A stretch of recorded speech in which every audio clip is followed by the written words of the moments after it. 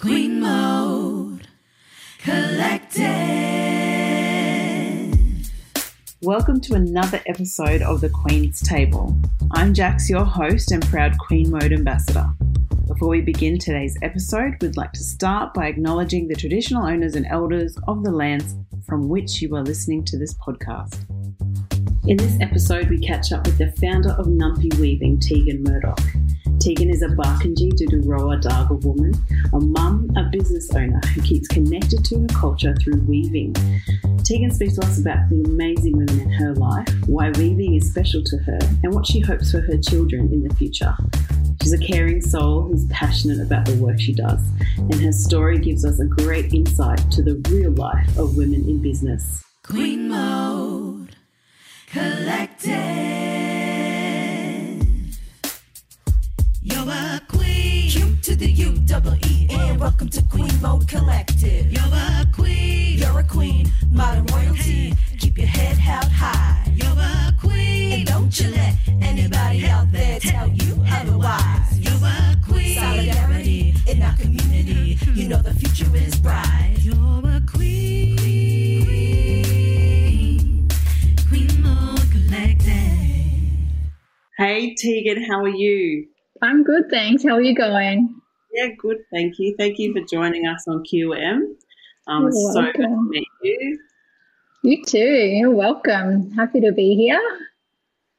We've been following all your work in the community, and you're super inspiring and such a proud woman, and we're just really excited to get to know you more, and all of our Queen Mode supporters out there really want to get to know you more. So I want to just start by asking you where you're from, sis, where your mob's from, where your family's from.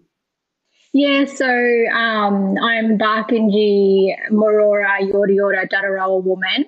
I grew up down far west New South Wales in a tiny town down there called Kumiala. And I lived down there until like year 11, I think it was, and then we moved up to Albury-Wodonga. So I still got family down Kumi, but mum and dad and brothers and sisters in Albury-Wodonga as well. Oh, true. So kind of like wherever mum and dad are, that's home for me now. Yeah. Yeah, so The people make the home, don't they? yeah, definitely. And like still got siblings down Kumi. So yeah, both of those towns are home for me. And what was it like growing up in Kumiala? Or Kumi? I'm gonna Yeah, I always go to down Kumi. Like when I think back to like the younger days, it was nice because like we had family around. Like the town was pretty well family. Like you'd go downtown, there were black fellas there, it was your family. So you always had someone, looking out for you. And you'd have cousins to play with all the time. So it was fun. And, I grew up, lived on the mission down there for a couple of years, that was fun as well. Across the block, Nan and Plot lived and uncles and aunties. So that was really special, and I just remember feeling like really free as a child, like just free to roam, build cubbies and just do whatever. So it was really cool. But obviously, like all towns, there's some hard times and, alcohol and abuse and racism, all that was down there. But I guess I feel quite lucky that my parents were able to break out of that cycle for us, and they chose to move away. So they moved to Albury-Wodonga just for more opportunities for us. Yeah. And So I feel in year 11, hey? Yeah, so like growing up, Dad and Mum done a lot of seasonal work, so picking grapes and oranges and that kind of stuff. So wherever there was work, like we would just pack up and go. We'll settle into school for a couple of months, like we've got to go again. So so it was hard because we didn't really have time to make friends and stuff. but whatever school we went to, there were cousins. So so we always had connections, and we had support. Yeah. Oh, that's so good. And as a, year 11, that 16, 17-year-old, what was that like for you at that time? That it's a really important time for us as young women at that point. What was that like for you at that particular point in your life? Yeah. Like thinking back, I was all right because like I had my sister and we're really close. Nice. So we had each other for that support, and again, family in Albury where we moved to. It was all right. It wasn't it didn't really bother me. And you talked about your sister, and I know your mum's also involved in your current world and practices, but I just wanted to ask you about all the amazing women that you've been surrounded by in your life and currently, and what they've kind of meant to you, and having those strong female relationships. What does that mean to you? Yeah. I might get emotional here, but like it's really special. Like the way that we grew up, we had obviously my grandmothers and just everyone really close all the time, and aunties, cousins. So we really had that strong connection. And then, obviously my sister, I've got two sisters, and we're really close. And then my mum, she just feels like our sister as well. Yeah. Like it's real. And, we go out, and her and my sister, they look exactly the same. So people mistake them for sisters. But we're really, she does, yeah. She's aging backwards. Bless her. Oh. Yeah, so we're really close, and we're all creative, and we all just love bouncing ideas off each other and just help each other do bigger and better things. That's so deadly. And is that how bouncing off them and deciding to start your adventure into weaving and your business, is that how it all kind of came about? Well, yeah, after learning from Mum how to weave, I could just see how at peace she was when she was sitting and creating. Yeah. And then once I got into it as well, like I just fell in love with that. And I just kept thinking back, like, why wasn't this around when we were younger? Yeah. Like we hadn't seen it anywhere. And obviously from everything that's happened, they weren't allowed to practice culture. So weaving was lost. And it wasn't until a beautiful aunt in Albury, Mum was able to sit with her and pick it up and continue it on. So really, really lucky that, we've had that opportunity to keep it going. Oh, and the piece your mum feels like, can you kind of describe what it feels like for you when you do practice that, that culture and practicing your weaving? What does it feel like when? Yeah. Oh, it's just like you're just so still, and like there's nothing there. You just create, and you just get lost amongst the stitches, and it's like I could be sitting on the couch for hours, and like next minute it's dinner time, I've got to get up and make a feed. But it just goes so fast, you're just lost, and you just I mean, saying that amongst the stitches is just, it's amazing, that phrase. Oh, that's it's meditation. And for our old people, that's our medicine, and that's part of healing, hey, too, it's healing, for our people. Like connecting to culture is so important, I think. And what's it like working with your mum? Do you work all the time with her, or is it just every now and then? What's it like? Yeah, just lately, like just every now and again when we have a workshop. Often people will ask, does your mum want to come along, which is really nice.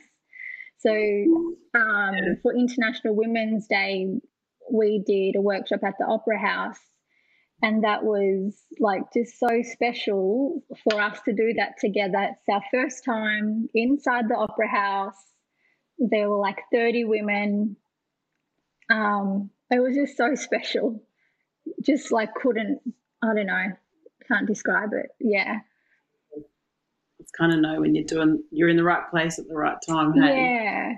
Yeah. And what made you, just step into that business, model or creating some sort of structure around, something that brought you so much calm and healing? I think I just started out making earrings to begin with. Oh, yeah. And then I just quickly moved into wall pieces, and then I just kept just getting messages of that you need to keep going, you need to keep sharing. And then, more and more people reached out of wanting to learn. And then I was like, I'm not the only one that missed out on this. So I had, it was my calling, if you must, that I have to do this and I have to pass this on, because it's not just about me. There's so many other women out there that need this. Yes. Yeah. So I felt the need to create more than earrings. So yeah. So I do workshops and that as well now, because just the importance of keep it going and keep sharing. Yeah, and is that, you spoke about it just a little bit before, but that need to wanting to keep cultural practices alive, because, a lot of our old people and our, elders weren't allowed and had restrictions. So how important is that for you, also as a mum, to keep those cultural practices alive and well? Yeah. It's our calling. We can't let it go again. We have to keep it alive. These days people are more open to learn, and so I think just do what we can, sit with our elders and just, pick up whatever you can from them, and so we have something to keep sharing. Yeah, for sure. Yeah, it's really important. Hey, and I'm thinking about weaving and other cultural practices, and how much calm and joy and healing they bring, what we just talked about. But is there other things in your life that bring you the same sort of joy and peace? Yeah, definitely. Just being at home with my girls, we're always having fun dancing and, just being silly. I've been loving the sunrises and sunsets at the moment. So just getting up nice and early and just enjoying, the beauty of that rising and just the calmness of the morning when no one else is around. Yeah. That's been bringing me a lot of joy. Yeah, that's amazing. And obviously being around my extended family as well, but that's a little bit hard at the moment. But yeah, just lots of FaceTime calls and stuff like that to stay connected. I'm going to do that. I'm going to start looking at the sunrise and sunset. We're a bit at the moment, but it's just, nature is just provides also that calm, doesn't it? Like that. Yeah, like I was saying to my husband the other day, why do we only just leave it for holidays to go and catch a sunrise or a sunset? Yeah. We didn't do it every day. Yeah, it comes up every day. We should just that should be our routine, hey? Yeah, definitely. Just I think every day just do something for yourself, like get out in nature, even I don't know, go admire the flowers or something, just something nice. And does being out in nature or your family, are they the things that kind of inspire you creatively or inspire you to do certain things? Is it nature or is it family for you? Yeah, it's a bit of both. Yeah, because back home in Kumi, we were always out camping. We'd go out with Dad to collect didgeridoos and boomerangs and just being out bush is like my inspiration, where a lot of my work comes from, because it's just being amongst all of that, being on country, and it's just so beautiful back home. Like every day there's new ideas that come up for me. It's too much. And you talk about camping, because I loved camping as a young girl. What's your favourite bit about camping? Just a little, I think just being by the river. Yeah, just like the calmness that brings. Yeah. And I always I haven't been fishing for a very long time, but I remember as a little girl just sitting alongside my nan fishing. Fishing for me, all day I could do that. I mean, I get burnt these days, so you got but, it's damaging. But I would love to just spend my days just fishing. Hey, that can't. And we kind of touched on it before, but you talked about your little girls, and I mean, I'm a mum too, and all the mums out there. I just want, what does it feel like for you? Now that you're doing something that's so embedded in your family and your cultural practices, and now you have two beautiful children, two beautiful women, young women. What does it mean for you to be a mum doing those sorts of things? Yeah. I love it to be able to, show up every day and just do what I do to just inspire them to do this as well. Just, you don't have to go to an office job and, do that kind of work. You can create something for yourself, and from our culture, we can help our people by creating something. Yeah. How are they? Do they love it? Have you seen that, one of your daughters is more creative than the other, or one's more, loves music or dance? I mean, you said Yeah, they're both creative in their own little ways. One's one loves weaving, one not so much, more into the dancing and gymnastics. But, when I have the Zoom classes and stuff, Emily will always jump on, and they'll always jump on and join in. They'll sit here doing their little weaving. It's really cute.